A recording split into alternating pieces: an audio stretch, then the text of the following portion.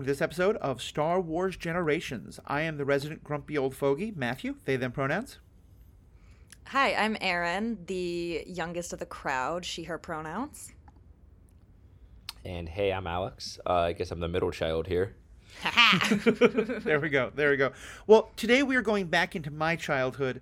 We are talking about A New Hope, the movie that started it all. Episode 4, but first in our hearts, first in the American League. That's the Nationals. Anyway, last in the American League. No one gets that joke. The point being, we are talking about Star Wars A New Hope. We're often going to do plot summaries, but for this one, I think most of you, if you listen to this podcast, have probably seen it. If not, pause, go watch it, make all your comments, come on back. Let's just start, folks, by... We're going to try and have a little bit of a framework as we talk about these things, instead of just us babbling incoherently about what we like and don't like. So we're always just going to start out by, how did we feel going into this movie? Because I think some of us may have watched it recently, some of us may be a while since we watched it. Erin, starting with you, kind of what was your thoughts as you sat down to watch this movie? Okay, so I started watching it yesterday as I was getting ready. I had a event called the Boba Fettish Ball. I was performing on Aerial Silks, so I was getting ready as C-3PO. And I kind of watched the first half, but I was like doing my makeup, so I didn't really watch it. And then I was like, no, I need to watch this film. So I got up early today after I got home at 3 a.m. And just watched it through. And I was sitting there and I just like, the Lucasfilm kind of logo shows and the music comes in. I was like, yes. And then my dad came downstairs and I kept just saying, like, pausing it. I'd be like, this is such a good film. Like, this is just such a good film. Like, it's a beginning, a middle, and end, and it's all good. The characters are amazing. Like, the special effects, well, not special effects, the practical effects hold up. Like, it's just, yeah, it's a timeless film. It's a classic. Yeah. Alex, what about you? How'd you feel going into it? And I guess we're also doing, what'd you pick up on the rewatch? So I think I had mentioned on the previous episode that I am a frequent rewatcher of the movies. So I think the last time I watched it was probably like 2 months ago. But I kind of went into it with a little extra excitement because I wasn't just going to watch it. I was going to like take notes and like really pay attention to like little details more so than I think I have in a while. Like I tend to, since I've watched the movie so many times, I really just go in like, oh, I've seen it. I can like, kind of check in and out and I'll still know exactly what's going on. But this time I was like, no, I need to pay laser close attention so I can have a conversation about it. And it made me just reappreciate every aspect of the movie and just the genius behind this being, so revolutionary at the time. And it just got me super excited. I don't know. Yeah, I hear that. Yeah, it's always funny for me when I sit down to analyze something that I've mostly just loved. And I had that same kind of feeling. I had to kind of stop myself from just getting lost in the like, oh my God, and really think about it. But I think, yeah, sitting back down, I think I had some nervousness because, again, I'm always curious what folks of like different, who experience the movies in different ways than I have think about it. But I know we'd just done our rankings, and so I had a good idea where you all were coming from. And I think mostly what I was struck by in this rewatch was how many of the details of this movie have been filled in by the prequels and by some of the novels, and how some of them really work and really add to the story, and some of them really don't, and kind of like feel like glaring plot holes now that I'll maybe talk about a little now or a little bit at other times. But yeah, it is still probably it is my favorite Star Wars movie, and it's just there was just so much to sink into. And it isn't just going to be a love fest, though. We're going to talk about things that we love, things that we didn't love. We're going to kind of go in order with some different ways of looking at it. And one of the things that we're going to start with, actually, that Alex suggested is hot takes. So I'm going to throw out a hot take. That's one of the things that I will be a little bit, like, it's not critical of, but it's one of those things that when you think about it more, which is that this is my favorite space battle in Star Wars, perhaps my favorite space battle anywhere. And yet it doesn't make any sense whatsoever. The trench run is an amazing visual, but there's no reason why they couldn't just fly straight at a 90-degree angle right at that exhaust port. None whatsoever. The whole thing of like, there's one spaceship ahead and then there's others behind and the TIE fighters behind them. And the ones behind keep saying like, I don't know how much longer I can hold them. you're literally doing nothing but being target practice. That is exactly what my dad said as I'm watching it. He's like, what do you mean hold them? You don't even have rear deflectors. What are they doing? Nothing. Like, all you're doing is providing an alternate target, which is useful in the sort of like, have 3 friends to go shark hunting, because as long as you're the fastest, you're okay. Yikes. But like, to me, it's very much one of those, like, when you really think about it, it makes no sense whatsoever. But it's, to me, a good movie is one where you get me so enraptured in the moment that I don't think about that. I've seen a lot of superhero movies or space battle movies or whatever where it's not quite grabbing me enough that I think about those things in the moment.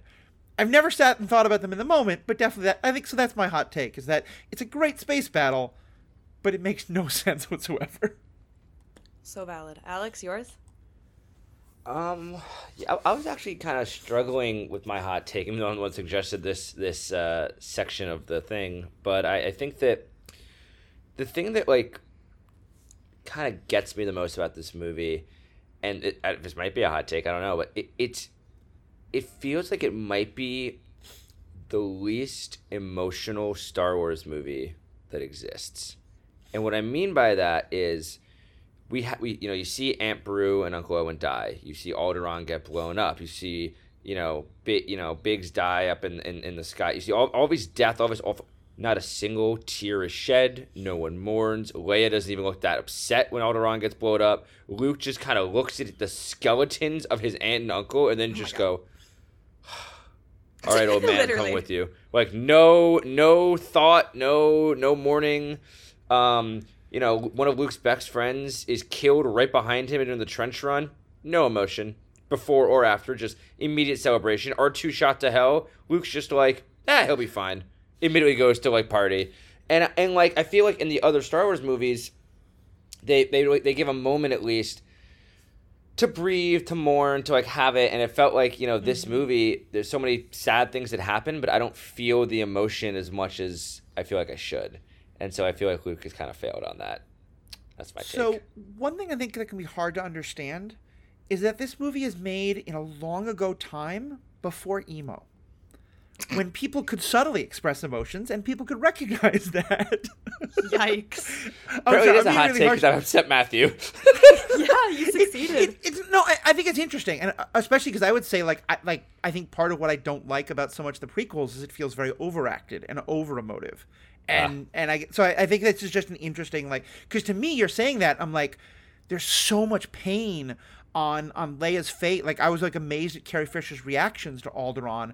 It's subtle, but it's there. And the way, Luke has to take a moment to collect himself after Biggs is killed and then be able to keep flying. And so, yeah, I'm not doubting that take at all. I just think it's interesting because to me, I would say very much the opposite. Like, this is the one where I think I cry so many times while watching this movie. Yeah, I get what you're saying. If my entire family and all of my friends were killed in one shot, I think I'd react a little stronger than a brief facial expression that Leia had. And I don't buy into it. I don't buy into the pain, Mm-hmm. And I don't know. I am of the age where I like to be super emotive. Maybe it's just because I'm a Cancer. But yeah. I don't know, in the prequels, like you said, there's a lot more overt emotion. And even in the sequels, there's a lot more overt emotion. And I just felt like with the amount of genocide going on in this film, there's no reaction to it. Or at least the reactions are so subtle that they feel misplaced in a way. I don't know. Erin, do you agree with anything? I see both sides of this because I agree watching it, especially when I was younger, none of the deaths hit me because when you're younger, I feel like when you don't understand things very well, you rely more on understanding other people's reactions to the event. Mm-hmm. And like you're saying, Matthew, like you're both saying, the reactions aren't huge, they're very subtle. And I think you could argue either way, especially for Leia's reaction, because this is a 19-year-old senator who has now withstood Darth Vader's torture and interrogations for a day or two, however long that period of time is. She's got it on lock. She can shut that shit down, and she needs to look strong, so she's gonna be strong. And then when she gets to Dantooine, and some captain runs up and is like, oh my gosh, I heard about Alderaan. Like, I'm so glad you're safe. And she says, like, no time for mourning. Like, we got to go. And so in that case, I see it as someone who's now kind of shutting down and focusing on the goal rather than being overwhelmed by their emotions. Like, she's kind of pushing it down. Yeah.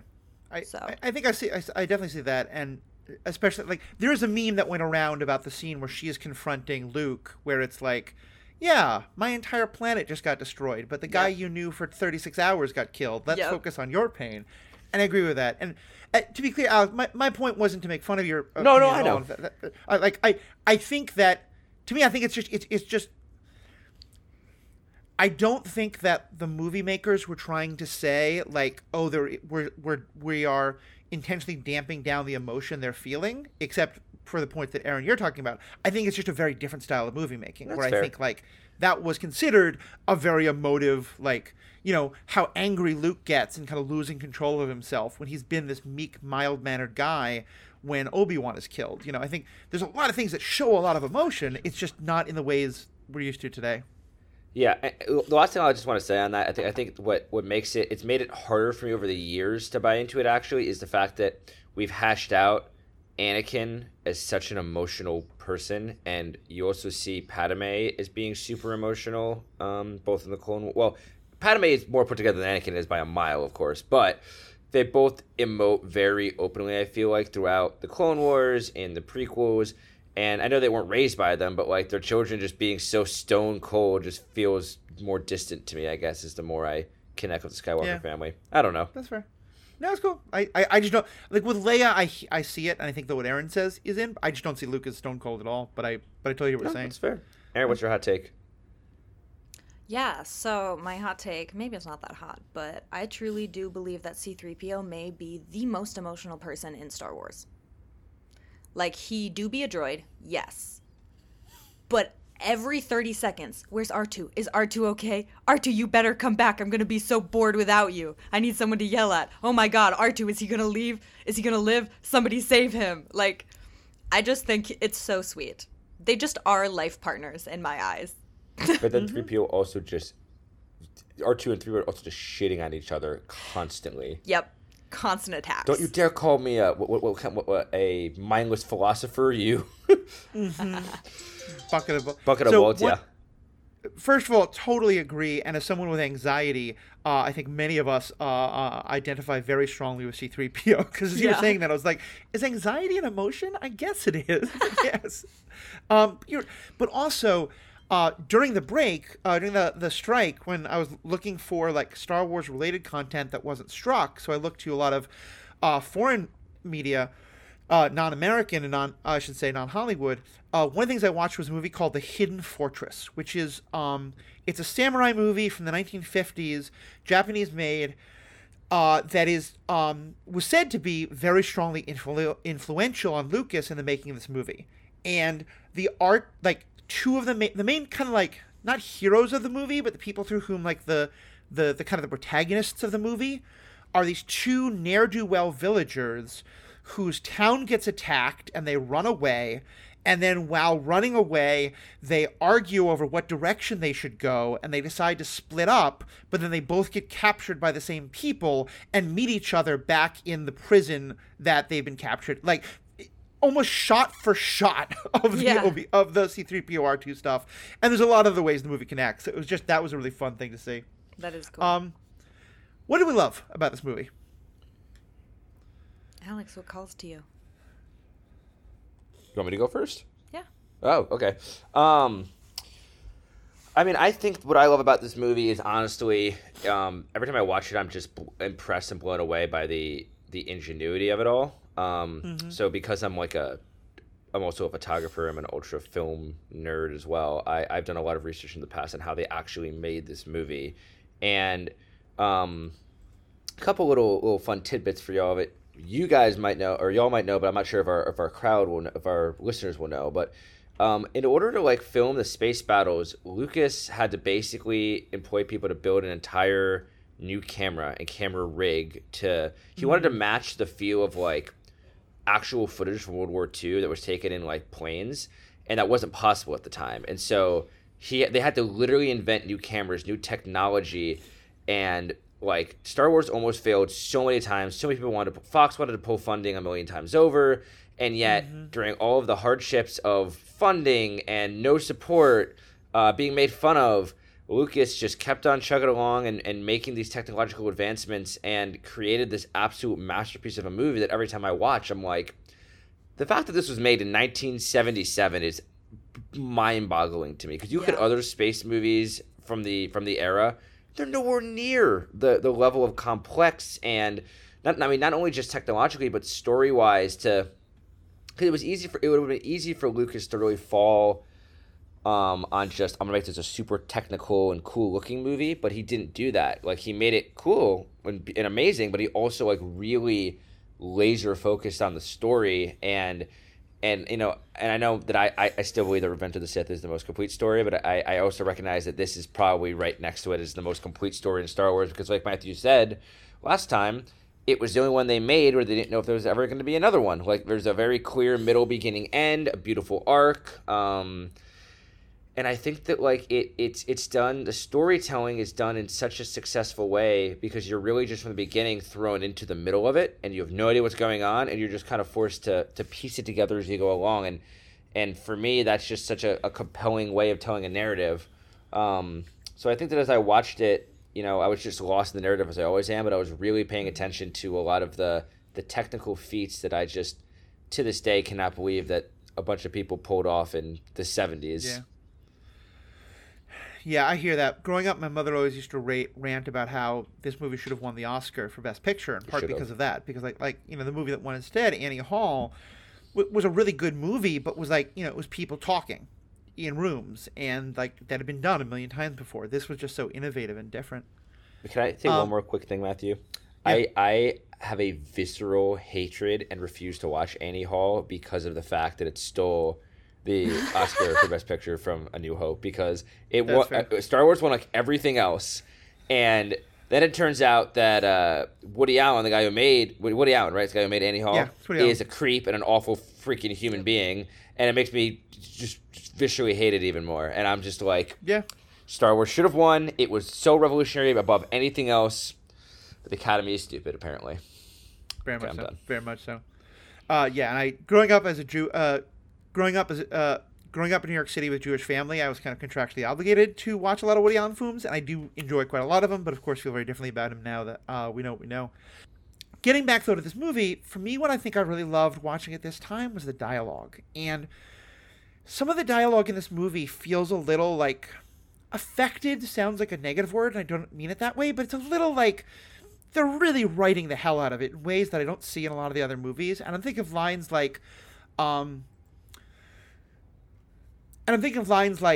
don't be too proud of this technological terror you've constructed. Yeah. The ability to destroy a planet, or even the ability to destroy a planet is insignificant next to the power of the Force. And Mos Eisley Spaceport, you will never find a more wretched hive of scum and villainy. Mm-hmm. We must be cautious. There are just like so many like incredible lines like that I think if someone said to me just in normal day, I'd be like, what are you on? But they work so well in this movie. And it just, I don't think we get much of that in some of the other movies. And maybe that's actually better because it's a little over the top perhaps. But I just, from Vader and Obi-Wan especially, it just feels so good. Even with Tarkin and Leia, there's an interaction when they first see each other, and she's like, Governor Tarkin, I should have known, or I think I smelled your foul stench when I got on board. And like it's such like a petty conversation, and like the back and forth, you don't know how much it hurt me to have to sign your execution order. And it's just like, it feels like very refined, but like verbal sparring. I totally get what you're going for there. Yeah. Very much so. You kind of just said what I was going to say, but yeah, it's literally like a dance. It's like fencing. Yes. Like they're battling through words, and it's so beautiful. Like the two lines you mentioned, Matthew, like, yeah, they sound odd. It's not something any of us would probably ever say, but those are fire lines. Like that is stuff that goes down in history, that lives in my mind, Mm-hmm. Like, I just love it. And especially with because here's one of those things where like other media has really helped me. Part of, I think, that fencing match is that from Leia's perspective, she can get away with this. And this is like, if you watch Star Wars Rebels, really underlines it, because there, there's a couple times where she shows up and is very clear that like she can, as long as she's not openly, outwardly supporting the rebellion, she can get away with almost anything because she has senatorial privilege and princess privilege. Like, you know, she has that like diplomatic immunity.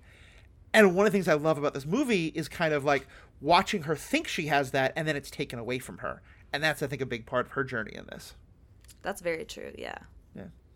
Erin, what about you? What's something you loved? I think, and I mean, I think we'll get into this more later, but for me, it's just the core three. Yeah. Like, I just love the introduction to Luke. Like, It's just Wookiee that erasure. shot. What'd you... He said it's Wookiee erasure. This is Wookiee erasure. Core 3. I'm so sorry. Android erasure, honestly. Okay, Wow. the How core humanist of you. 6? How humanist One of you. person, Six? one person gives medals, 2 people get medals. That's the core 3. Yeah, why did Chewie not get a medal, actually? I actually have a story. I can answer that. But do you want me to answer it now or do you want to finish your bit first? I mean, yeah, I didn't have too much to say. I wrote in my notes just like Carrie's presence and her tone of voice. I can't quite remember if that's exactly what her speaking tone is or if she lowered it a little bit, but it is so fucking powerful. Yeah. Like, that is a 19-year-old full-grown woman on the screen who is sitting there standing up to Darth Vader and Grand Moff Tarkin with no bra. Like, she is ready to fight. And even though the no bra is creepy Lucas, you know, it's kind of like a woman empowerment moment these days. Because I'm like, okay, girl, go off. Fight these battles. And you're comfortable.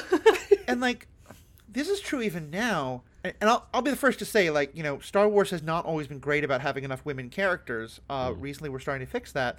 But particularly for 1977, to have the damsel in distress character actually help in her own rescue and, like, backtalk the people who are trying to rescue her and tell them how stupid they were and she has to take over, like, that was not what was normal. Yeah. And yeah, so I think that to me is another thing I really love. I love you pointing that out. I agree.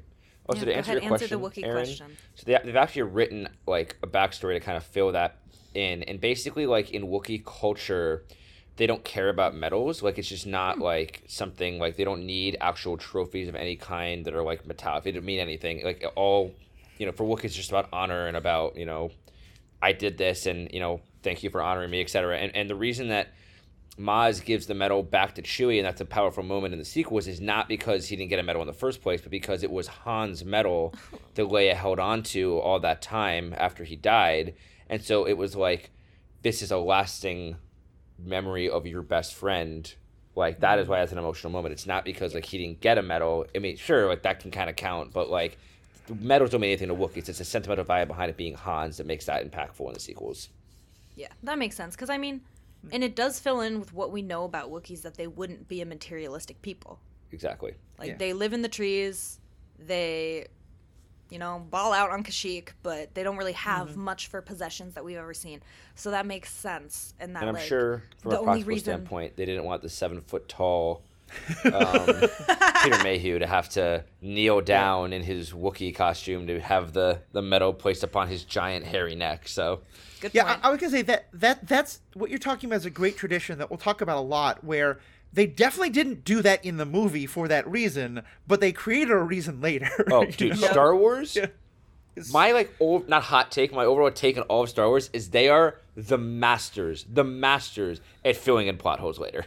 Oh, yeah. Yep. At backfilling, oh my god, the backfilling that goes on. Sometimes well, one and line. sometimes not. You fought in the Clone Wars, an entire 10-year show to fill in one line of dialogue from A New Hope. Like, they are the masters.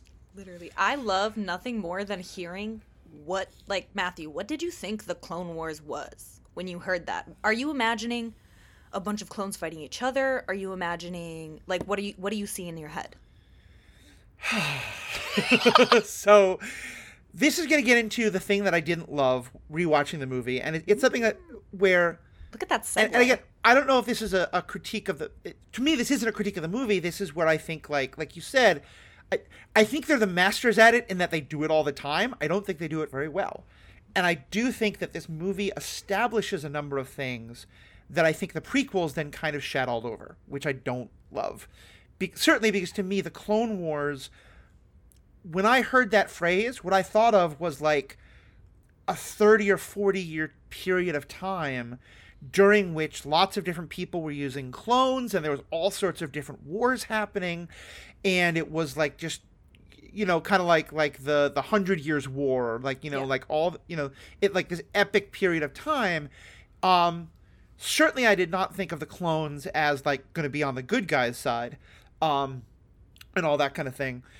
But that isn't really the one that bothers me as much as one of the things that I think this movie really establishes, and this is one of the, well, we'll talk about this more when we talk about the prequels, but one of my favorite lines is the person talking to Vader about, like, you know, your sad devotion to that ancient religion hasn't given you the fortitude to conjure up the stolen data tapes. Great dialogue. But according to the Clone Wars, every man in that room would have served alongside the Jedi during the Clone Wars, which were 19 years ago. Mm-hmm. So sad devotion to an ancient religion. Like, to me, I think the impression this movie always gave me was that, like, the hunting down of the Jedi had begun generations ago, and been and like Anakin was one of the last ones who was finally, like, you know, wiped out by Vader or something like that. And it's, you know, it's not. There's a lot of these little things, and similar, like, you know, when we last met, I was but the student. Now I am the master. To me, Kenobi, like, there was. We'll talk about it when we talk about Kenobi, but that line also, I'm like, oh, why didn't you honor that line? I know the reasons why we can say, oh, it's from a certain point of view, that fight, blah, blah, blah. But yeah, I think that there's just... I'm generally very negative on prequels in general because I think it's often very hard to fill that kind of stuff in, and I do think the prequels do mostly a good job. But yeah, that was the one... For me, it's always the hard part watching this movie is, like, I think the Clone Wars is a fantastic show. I think a lot of the prequels is fantastic. I think they told really great stories. I think they don't really line up with what was set up in this movie. That's valid. To your point, Matthew, just want a quick note. I think it's interesting. The thing that kind of bothers me overall in Star Wars is they pick and choose what they want to adhere to. Like, you know, it personally, and we can talk about this when we talk about Kenobi, that one line, it doesn't bother me because I see it from that other point of view. But like in episode 3, there's one offhand joke on the bridge where Anakin and Grievous first meet each other, and you know, I expected you to be taller, I expected you to be, you know, and it's like, it's such a throwaway dumb joke. And because of that one line, Anakin and Grievous have no interactions in the entire Clone Wars show, and that could have been such a cool, like, interactions to have throughout that show, but just to keep that one line preserved, yet they're okay throwing away lines from the originals. That is why they never meet Aaron, because of that one throwaway line. I never knew that. But just because on the bridge he goes, Anakin Skywalker, I assumed that with your reputation it would be a bit older. General Grievous, you're shorter than I expected. That line prevented any interaction in the Clone Wars. Yet they're willing to throw away all these other lines in the original. So it's annoying they pick and choose. Yeah. I never realized that because Ahsoka fights Grievous. Ahsoka and Obi-Wan, Obi-Wan and Grievous are the foil. Like, they fight all the time. Anakin will fight Ventress, he'll fight Dooku, he will never fight Grievous. He'll never even see Grievous. Yeah. Yeah. That's weird. So cool.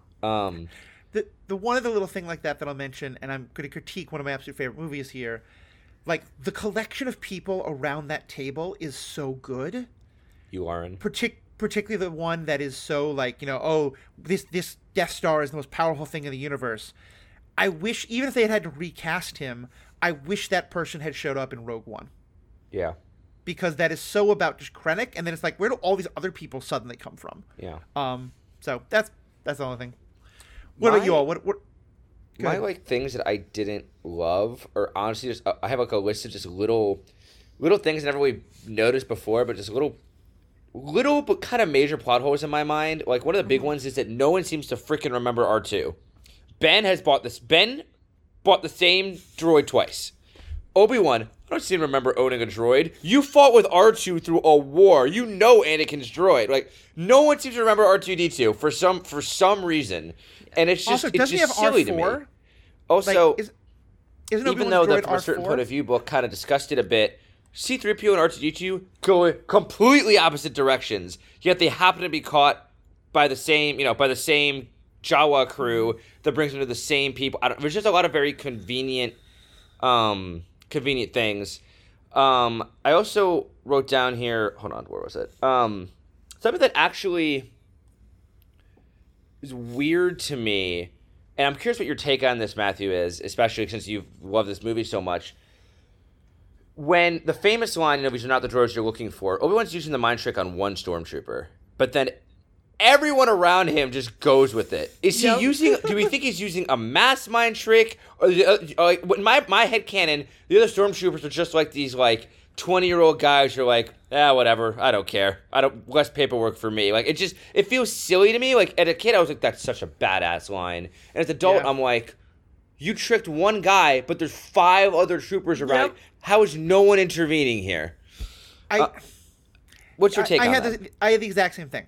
My headcanon for it is that he is speaking quietly enough that no one else hears or sees this stormtrooper, and so when the stormtrooper repeats the lines, all the other troops are just listening to that one stormtrooper. Oh, they're not the droids we're looking for. Okay, we're fine. But the way it's shot, it doesn't make any sense. Right, right. Real quick, yes. Matthew, you're right. Obi-Wan's astromech is R4. Yeah. Okay. Yeah. That's and again, I remember when that came out. There's all the poor R4. Yeah. It gets forgotten. Just a few more little things that bothered me, real quick. Vader getting knocked away at the end of the movie is maybe the silliest thing in all of Star Wars. The Millennium Falcon comes out of freaking nowhere. And then the one TIE fighter just bonks the wing, and he flips out of the deep trench into space and just keeps spinning, and that's how Vader escapes. Not he keeps spinning even after the Death Star explodes. Right, the Death Star's gone, and all you see Vader do, no comment on the whole Death Star being blown up. He just goes. I'm picturing in my head Anakin looking confused as hell in a little ship, but I'm like, he's described as the best starfighter pilot in the galaxy. We know how talented Anakin is as a pilot. It would have made more sense for, him to try evade or something, but, it just felt so silly to have him just get bonked out of the way, and that's how Vader survived that whole encounter. I will say, I actually wrote down something that I liked about that same thing, is that I liked that Vader was out there in a TIE fighter. Oh, me too. Whereas Tarkin is like, let me chill on the bridge. Haha, I don't need an escape shuttle. The only reason Vader lives is because he leads by example. Mm-hmm. Which also, maybe he's overconfident and cocky. Tangent, but that gets into a great question that I have about this movie. If you can think about just this movie, nothing that comes out, who is the primary antagonist? Is it Vader or Tarkin? Oh, God. Because I think it's Tarkin. I think it's Tarkin. So before we know there's an emperor, I think that the assumption is that Tarkin is, the leader. Because he gives the energy of, I am the master of this ship, of this Death Star. And he even commands Vader of Vader, release him. And Leia goes, Tarkin, I should have known you were holding Vader's leash. It gives the energy of Tarkin being the big bad, which I think makes his death even more shocking to people in that movie. Mm-hmm. Yeah. Yeah, no, I think it's to me, I think it very much is that Tarkin is the big bad, and Vader is the antagonist's attack dog. Yeah. And who just then goes, I think that when people think about this movie, they think of it being Vader as the main big bad, but I think we forget just Tarkin is a phenomenal villain. I agree. Peter Cushing, I think, is so good in this role, and he clearly hated it. I think he wanted nothing to do with future movies. Him and Alec Guinness apparently would talk about being on the British stage doing Shakespeare and how the hell did we come to this? But also apparently his shoes were too tight. Yes, somehow. So he wound up being barefoot. Was why he wore pink slippers. That's it. Yes, he hated wearing the military boots because they were too tight in his feet. You're right, Matthew. So he wore slippers. So if you go on Google later and look up photos of Peter Cushing, during the filming of this movie, he is dressed like everyone else. Then he's in shorts and pink slippers at his feet. I love it. If I may, I have a few more quick little notes, and I will yield the floor. I promise. I think that something else that kind of bothered me. I'll just mention the CGI edition. Obviously, is just terrible. It just ruins, especially in Mos Eisley. Above all else, it just ruins the feel of that scene so much, and just is so. And it's especially distracting, when they pull up to the stormtroopers for that whole "there's not the droids you're looking for" moment, and the giant CGI lizard creature moves in front of the camera. I'm like, bro, what are we doing here? Like, I get Lucas wanted to, like, bring it into the 21st century or whatever, but he just did it poorly. I also... I just fast forward through the Jabba scene. It's the worst. I'm going to read a lot about... I have a lot to say about how awful that is when we get to that movie. Don't worry. Mm-hmm. The Jabba scene... I'm sorry. I thought you meant the palace scene in episode 6. You mean just Jabba in general not being a human anymore? And him stepping on Jabba's tail? No, I just mean the Jabba scene. Jabba the Hutt does not show up in A New Hope. Like, yeah. Right. He's not. Well, they filmed him as a human Han originally. shoots first. Yeah. Do you know that, Aaron? So initially Jabba was a human, like just a fat human, and that's why when Han walks behind him, like they have to like make it so he's stepping on Jabba's tail. Originally he was just walking behind him, and he says, "Jabba, you're a beautiful human being." Yeah. But yeah, that's just and it also it was cut just from the comes out as original movie, and they sarcastic. put it back in there with the CGI slug. It was dumb. Two or three more quick things. Insulting Vader so openly, I feel like no one would do that. Like, throughout the movies, Vader's feared so intensely, and then this one guy on the bridge there just starts roasting Vader. That felt like very, like, I don't know, unbelievable to me. And I think that for the movie at the time, it makes total sense. Like, I think that actually, really interestingly, I read a take one time about this, that, like, for those who kind of know a little bit about world history, Rasputin was, like, this, like, wizard guy in Russia during the Tsars, and, like, he wasn't actually a wizard, but he had this weird, creepy aura to him, and I feel like that's what Vader kind of was. It's this weird mystic guy to all these people, and then as the more movies were made and the story progresses, he becomes this more evil, villainous being that is more feared, but I don't think they found exactly what they wanted Vader to be in that movie yet, and it kind of throws me off because they changed what they wanted him to be just one movie later. Yeah. I guess to me, that's where I think that strong idea of the Force being this like ancient thing, that it's like, people have read hundreds of years ago about the Jedi, and here's this one guy who, again, remember, there's no word, the Sith was a word that didn't exist yet, like, is a dark Jedi or whatever you want to call it. So I think to me that in that context it works, but yeah, with everything else that we now know, it doesn't hold up. Also, they have Han say a really sexist line in the movie I never picked up on before, and it really annoyed me. He said, after they get out of the trash compactor, he says, "All right, now if we can avoid any more female advice, we can get moving here." And I was like, making him a scoundrel, I get it, like it kind of features the scoundrel thing, but I was like, I never really heard him say something that outwardly sexist, I felt like, and I was like, could have done without that, personally. Yeah. You could just say, "I don't want her advice anymore," without being exactly, so general, exactly. to be at least a lot less sexist. Yeah. And the last thing that I'll mention is, this just bothered me ever since I was a kid. The stormtroopers are looking for the droids while Obi-Wan and Luke are in the cantina, and they knock on a door. "This one's locked. Move along. Move on." I'm sorry. If law enforcement in the entire world just said, "Door's locked. That's it. We're done. Move on to the next thing."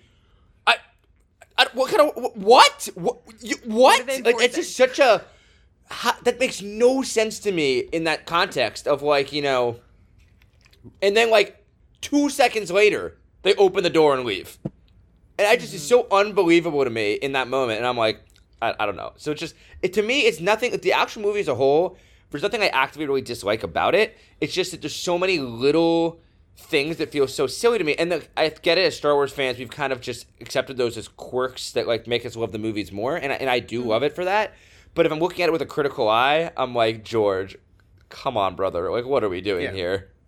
And I think it's helpful to point them out because, again, like, I think we both love the movie, but, like, I do think, like, as much as I am a defender of the originals and a lover of the originals, there are people who will be like, "Oh, look at all this silly stuff about Rey and, like, how Rey could do all this stuff," not like the original movies. Like, dude, Obi-Wan trains Luke for 6 hours? If that. And then he's able to be this, like, and yes, he's supposed to be a decent pilot, but, like, he's able to, like, use the Force to do this impossible thing. Like, if there's any such thing as a Mary Sue or a Gary Stu, it is Luke Skywalker. Yeah. And all the just silly, like, there are silly things in all these movies. So yeah, no, I think it's good to point out. Aaron, what didn't work for you? Yeah, I mean, overall, like, I kind of love this movie. Most of what you guys have said, I agree with. Like, just the little things of, like, okay, there's a ton of stormtroopers. Why do you all just go with what the one said? Or, like, that door is not locked. Like, it's not. Yeah. You can get it opened. How about only stormtroopers are so precise? Oh my god, yeah, of course. That But one thing- sends me. Yeah, it's a good laugh. One thing that kind of, and you touched on it with, like, why does nobody remember R2? Why does C-3PO not remember R2? Oh, no, Or Tatooine? No, episode 3, they literally say, like, wipe his have the memory? protocol's memory droid Yeah. wiped. Because Okay. 3PO can talk, and everyone can understand him, versus R2, not everyone can understand him, I think. Yeah, Right. speaks binary.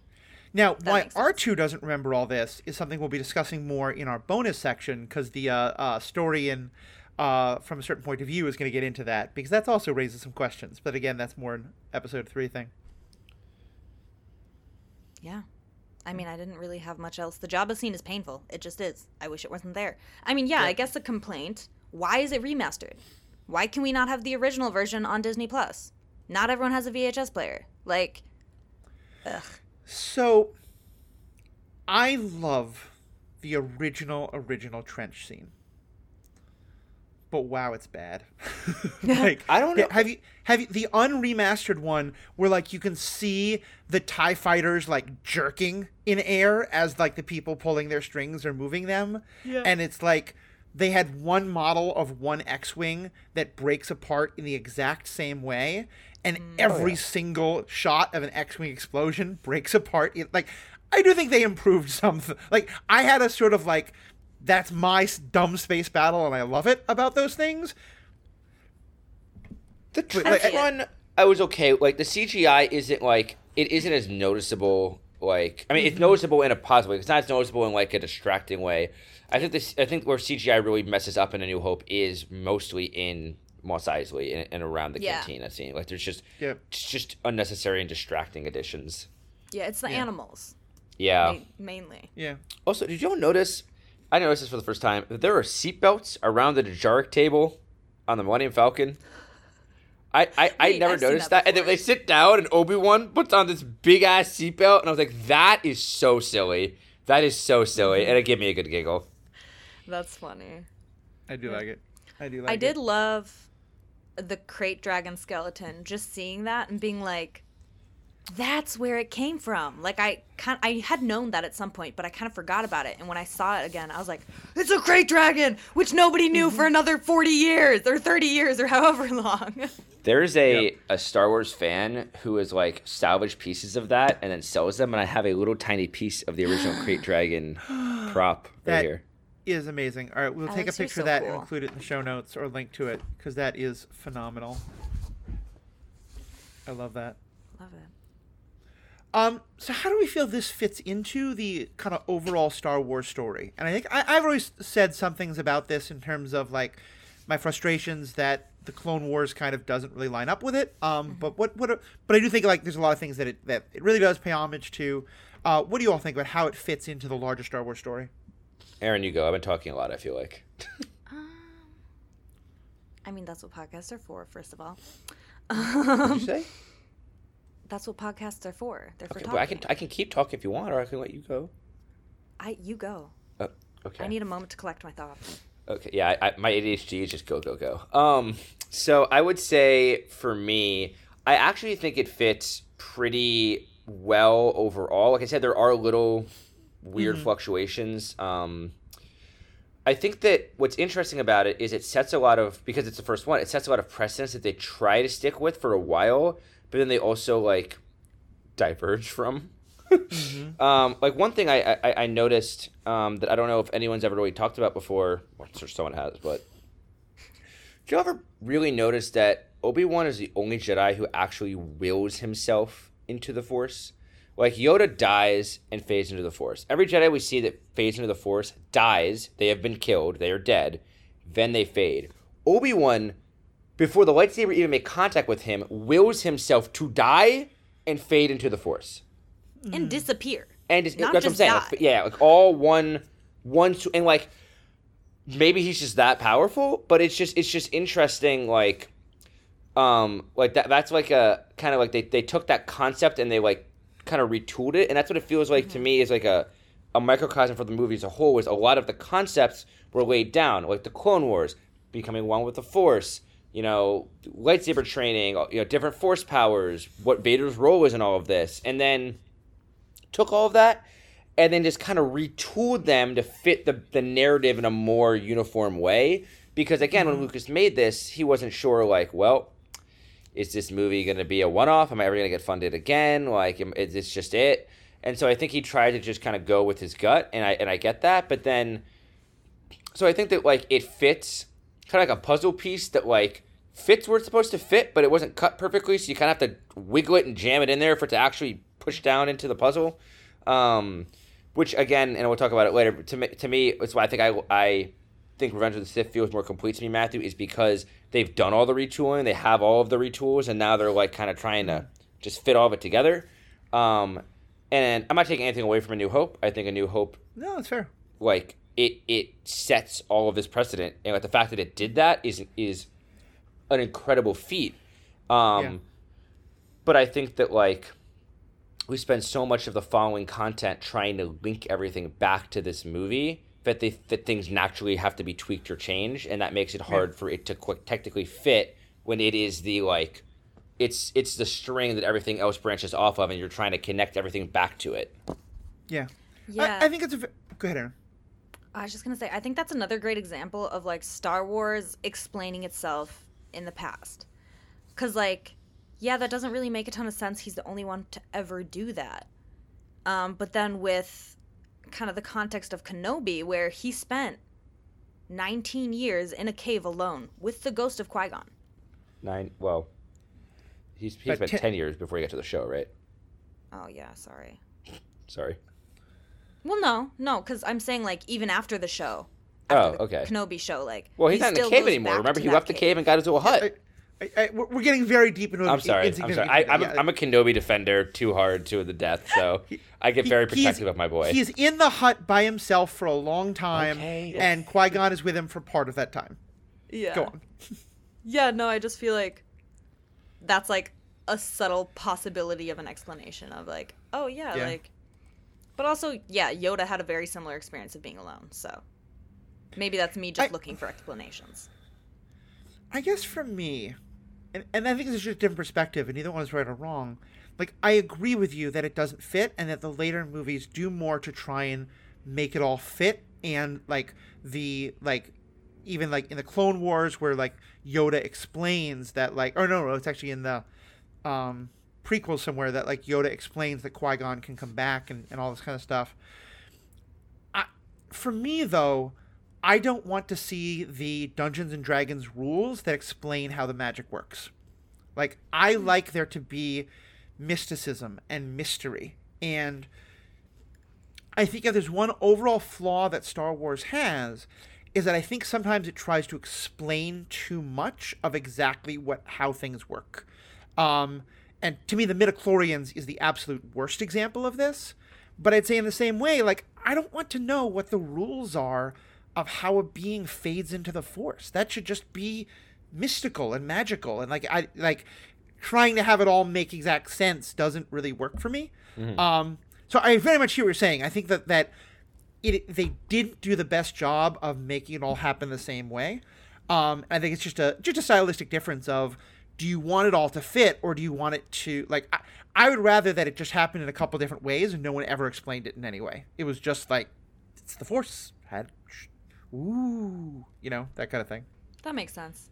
Maybe not with that sound effect, but well, that's exactly what Obi-Wan does to scare away the Sand People. Ooh. I thought he makes the noise of a krayt dragon. What? That's what he's supposed to, yeah. He's supposed to be mimicking the noise of a krayt dragon. That's he's mimicking the Tusken's only natural predator enemy in the desert. That makes sense. Yep. I just see it as goofy little wizard man. But yeah, that makes sense. Yeah. Yep. Okay. Favorite characters or moments? Aaron, you go first. You said a lot about Leia already, so that's a big thing.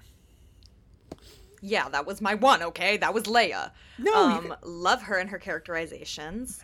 Also, in the past, I feel like I've had kind of the view of Mark Hamill, not a great actor. Like, it takes him some time and training to kick into it. You know, they had 4 years between this and The Empire Strikes Back. But this time through, I paid a little more attention, and I was like, he's not a bad actor, though.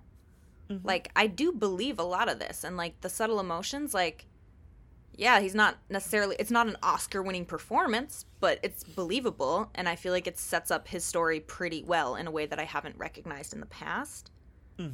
So I liked kind of re-seeing that. Otherwise, I don't know if I have, like, favorite characters, really, but I just love the Cantina in Mos Eisley.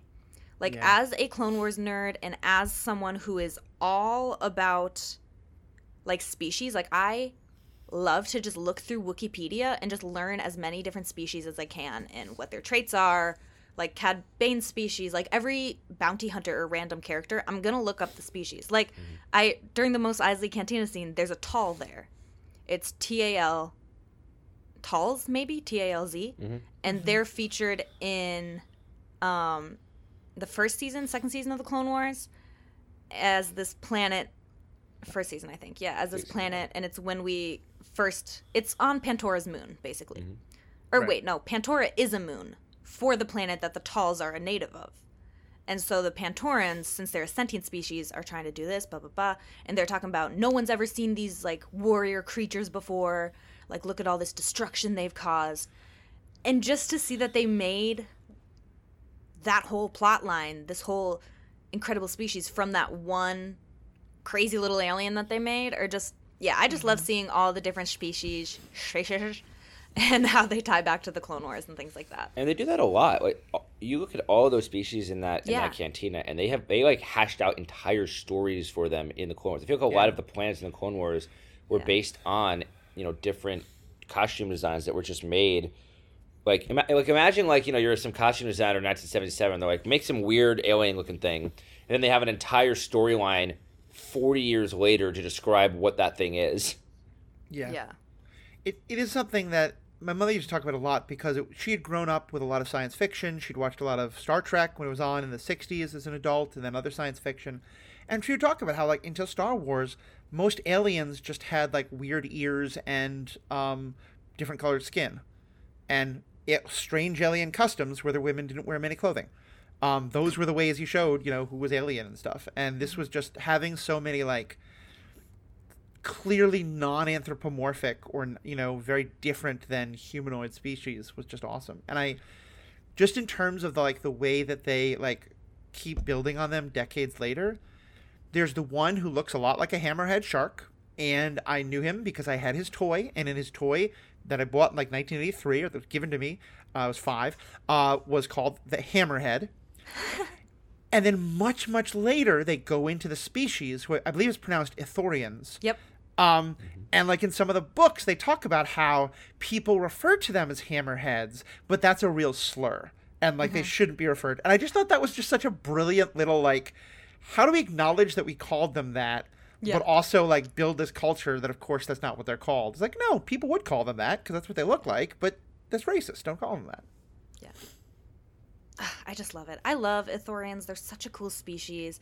And the way that they have, like, this isn't really expanded on in the movies or films that I know of, but they have, like, 3 sets of lungs or something like that, and they can, like, cause temporary deafness by roaring. And that's why they all have a voice modulator, because their natural, like, voice and language is so destructive to human ears. That's interesting. Yeah. I love that. I also like one thing I want to say about the Cantina is that I like to imagine that at some point in his 20 years of exile, Hondo Ohnaka just stumbled into that cantina, and Obi-Wan was there, and they had a drink together in that, quietly in one of the little booths in that cantina. And that's just a headcanon. I have no proof. I don't think anyone's ever said that happened, but I'm just going to believe that happened in my heart. Yeah. I like it. I love it. Oh, real quick, I think I remembered where it's from, actually. So the 2003 Star Wars 2D microseries. It's when Shaak Ti and a bunch of other Jedi are trying to get Palpatine away from the attack on Coruscant, and one of the Jedi is an Ithorian, and he blows a bunch of droids and almost Grievous away with his giant lungs. Nice. Dude, that micro series is so good. We should do an episode on that. We will. I know that also in the Darth Bane books, which are Legends canon, but still have a lot of good things about them, as long as you, as I said, don't like women characters written well. But they it's really bad. But there's an Ithorian Jedi in that, and part of the idea is that no one can pronounce their name because you can only pronounce their name if you have two different throats. That's what it is. It's the throats. Yeah. Alex, what up for you? What are some of your like favorite moments or characters or? Yeah, it's a good question. I think that like character wise, I mean, even though I love Ewan McGregor more because I grew up with him as my Obi-Wan. Obi-Wan Kenobi is my favorite Jedi, and probably my favorite character in Star Wars, either him or Anakin. But Obi-Wan is just like Alec Guinness' performance is incredible, even though he didn't want to be there.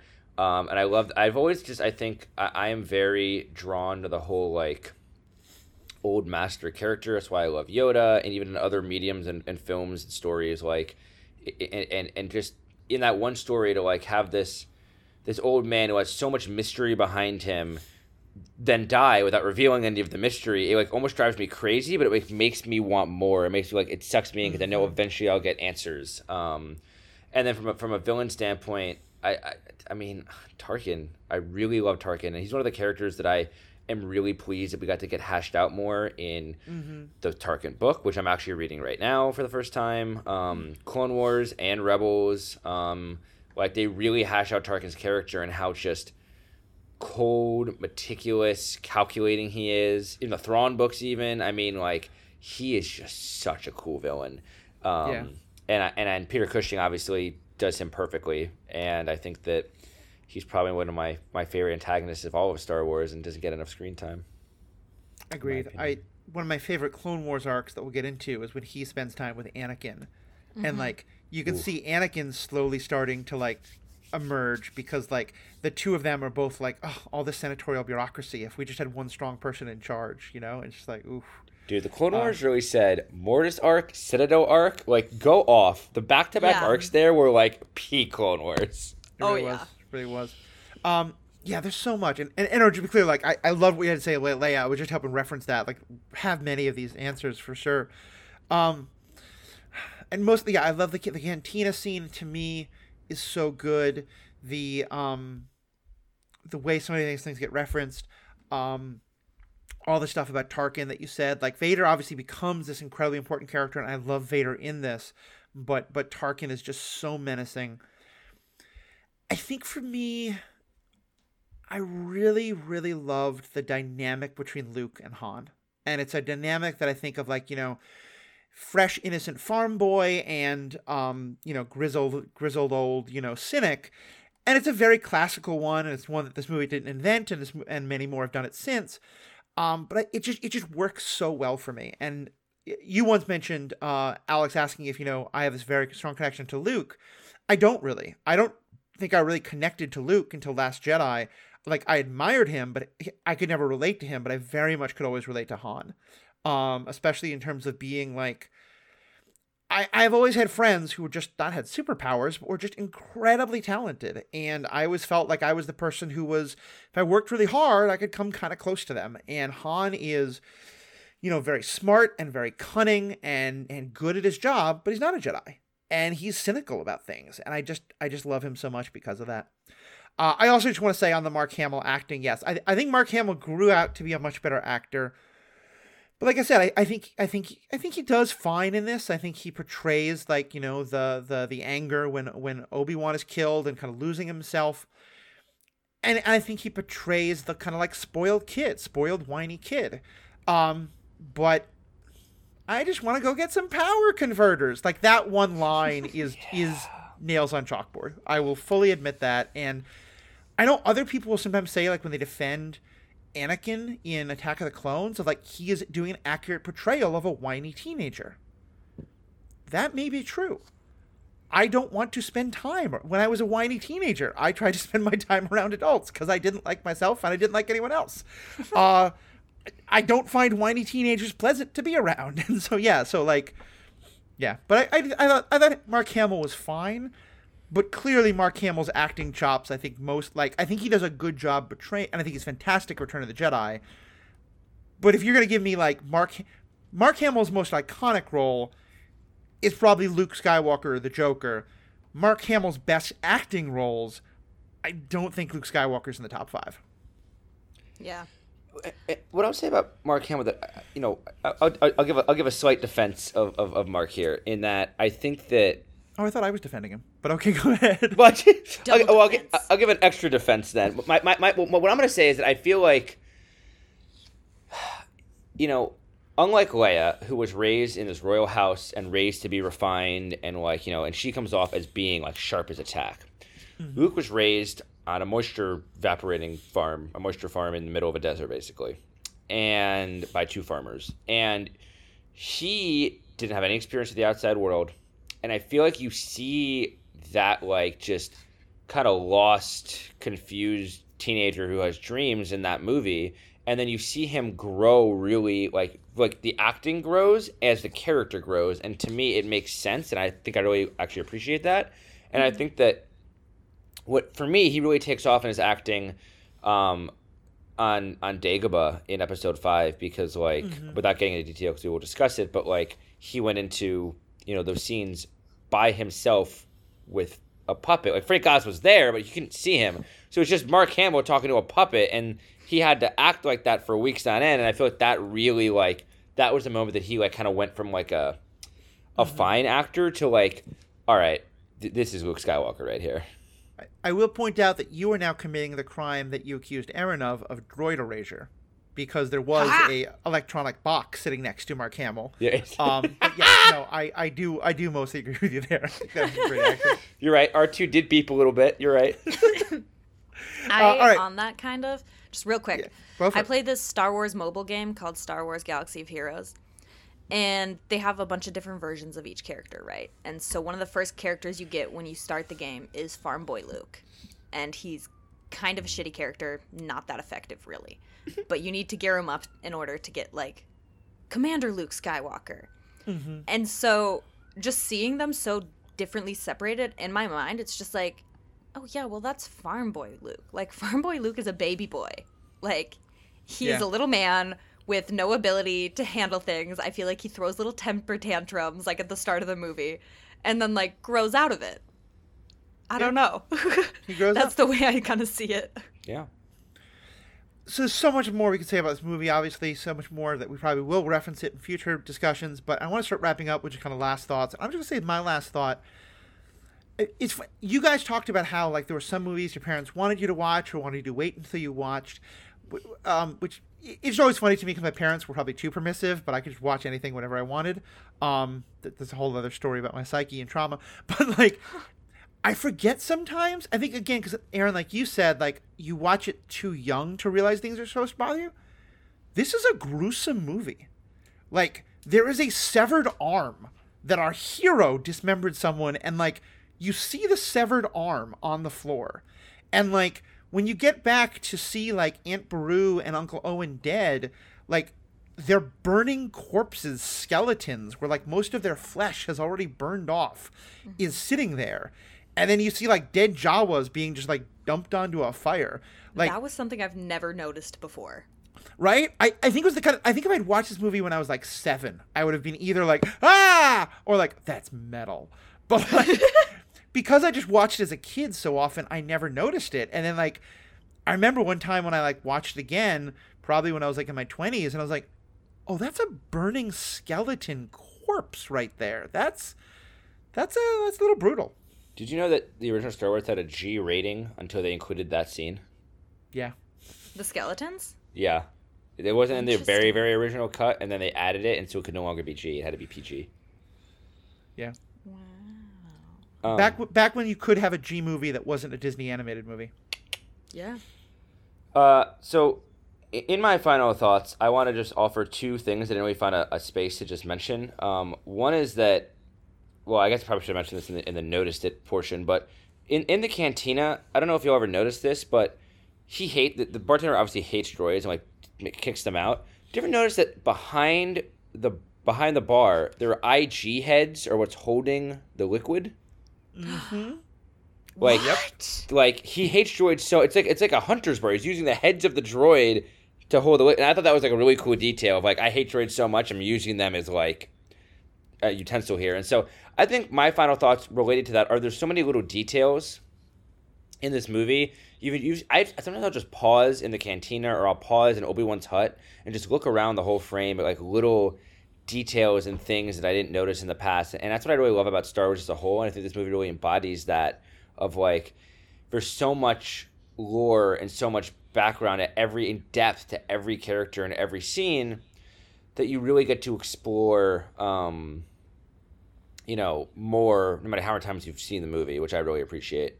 And the very last thing I want to end with, because there was no other point for me to mention this, but I think it's very cool, is, and we can put photos of this in the show notes, but this is basically a replica of Luke's lightsaber, correct?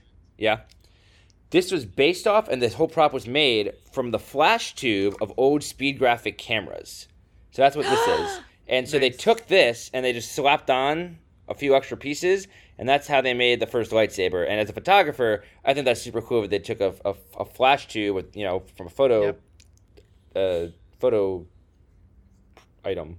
I don't know what to describe it as. A professional photographer right here, guys. What do you say? Yeah, photographer. A photo item, an accessory, and then turned it into the beginning of the greatest weapon in cinematic history. I do love that. I love that you think that, like, you can hold up a particular lightsaber and I'll identify it as Luke's. Like, that's just not the kind of fan I am. That's not the detail I pay attention to. Sorry, Anakin's lightsaber. Yeah, I was gonna say. It's Anakin to Luke to Rey. I think you're proving my point for me. But yes, just though on the subject of the like weird things that get used, after protocol droids and astromechs, easily my favorite droid is the Gronk droid, which we get introduced to in this movie, made out of trash cans. Yep. Yeah. Which I love. So, Aaron, what are your final thoughts to wrap us up? John Williams. Oh, yeah. How do we not even get into that? Slayed this entire film. Like, oh my God. From the opening goosebumps to the closing mind-blowing, like, trill of music. Just like, I had written down several musical points, like Vader's first entrance coming through the smoke, and it's not quite the Imperial March that plays, or like it doesn't start as the Imperial March. There's like some other little mysterious thing that they do for him that I just loved. And then also when Ben Kenobi takes his hood off and it goes like, boo-doo. Like, it was just a perfect, the music just furthers the storytelling so much. And I think as years go on, like, of course, composers are incredible, and that's, like, still a thing. But just something about this particularly is just so good. It's funny. We were talking before about, like, what holds up and what doesn't and what they've paid homage to. And the music is, like, I don't think there is a single Star Wars property, like maybe individual episodes, but if you take, like, look through every episode of a season, look through every movie, etc., where there isn't at least one sound cue or one, like, little theme of music that isn't straight from this particular movie. Because there are just so many themes. And then also from the other two of the originals, but the fact that they just keep, the Force music, the Empire music, Vader's theme, there are all of these themes that are set up, and then more in the next two that we just keep going back to and back to. And if you think about it, some of my absolute favorite moments from Star Wars are when, like, we'll be in a story 30 years later or 30 years beforehand that will just, just that one little strip of music will be like, okay, yeah, here's where you're saying that Ahsoka's a Jedi because you're playing the Force music, or Rey is a Jedi because this music's playing, and it's just so perfect. Music. I feel we could have an entire episode on John Williams and the music and how it really ties everything together. I mean, like you said, even in the Clone Wars, you hear the faint background of, like, the Imperial March around Anakin sometimes when he's doing something really dark, and connecting the sequels to the originals when, like, when you have a moment with Yoda coming back in The Last Jedi, and you hear that same music you heard when Yoda inspires Luke on Dagobah, and it really links everything together in such a beautiful way. And it makes me so happy that John got to do the music and the original scores for all 9 movies, and rightfully so is considered one of the greatest composers of all time, not just for Star Wars, but for his breadth of work. But thank you for bringing him up, Aaron, because he is such an integral part. Like, Star Wars would not be Star Wars without John Williams. Absolutely. Yeah. Yeah, I'm embarrassed I didn't mention it. So yeah, I am very- also Why I'm here, embarrassed. guys, to embarrass you. All right. Well, Aaron, with that, we can find more things of you embarrassing your elders. Where I promise I'll stop making fun of Aaron's age and her making fun of my age. But we're the Generations won't. podcast. I make no There's- promises. There we go. Okay, Aaron, where can people find you? Yeah, so I'm a cosplayer. I do a lot of cosplay things under Lady Tano Creates, both on Instagram and TikTok. Yeah, you'll find videos of me making progress, backsliding on my projects, the ups and downs. Occasionally I do TikTok sounds too, in cosplay. And then Instagram is just, I'm a lot more active on there, like on my stories and stuff, just with upcoming things. I do a lot of polls because I'm horrible at decision making. So I'm like, I've recently decided I want to start cosplaying Mystique from X-Men. And I was like, guys, should I do body paint or a bodysuit? And everyone's like, body paint. And I was like, you all hate me, but thank you. And Aaron's also going to be cosplaying Shin soon. Yes. Yeah, I'm in the process of making a Shin cosplay. Aaron does so look sorry. just like Shin, basically, so. Yes. Thank you. Very true. Very true. Yeah, that was kind of long-winded. But yeah, Lady Tano Creates. Come check me out. Awesome. Alex? Mr. Corman. Yeah, you can find. So I'm a photographer, photojournalist, and when I'm not podcasting, so you can find me on Instagram at AlexCorman12. That's KORMANN, the number 12. And also my website, if you want to look more at my photography, is AlexCormanPhoto.com. It's a whole mix of stuff. It's mostly, I'm a photojournalist, but I do everything, including some cons. I've done photos of Erin in her cosplay, and I'll do more in the future, hopefully. But yeah, that's where you can find me. Awesome. And of course, I am The Ethical Panda. You can find me at theethicalpanda.com is where you can find all the different podcasts that we do here. But also, I'm very proud to announce that we're now starting to build social media for Star Wars Generations. By the time this gets launched, all of them will be up and going, but I know we have our Twitter account is, if you search for Star Wars Generations, you should find it, but it is, I think, officially at SW Generations. Our Instagram is SW Generations Pod. We haven't decided it's SW Generations Pod or Star Wars Generations Pod, but we will have decided by the time it's live, so you can look in the show notes and find it. Hopefully we're going to be setting up a Gmail so that you can send us emails and all that kind of stuff. All that will be in the show notes. We would love to hear from you. We'd love to hear your notes and your thoughts. Of course, members get to hear our bonus content where we're going through the book from a certain point of view. We'll also do other things occasionally in the member content, but for $5 a month, you get access to that. You get access to ad-free content, and you certainly more than anything get to help support us. It helps us keep the lights on, helps us keep bringing you great content. So on behalf of myself, Aaron, and Alex, if you are not sticking around to the member content, thank you so much for listening. We have spoken. Stay classy, Tatooine. May the Force be with you. And also with you. Aaron just changes Thank you. every time. I can't think of a good I one. think so that should be your just- bit, is you say whatever something comes to completely different mind. every time. I'm okay with that.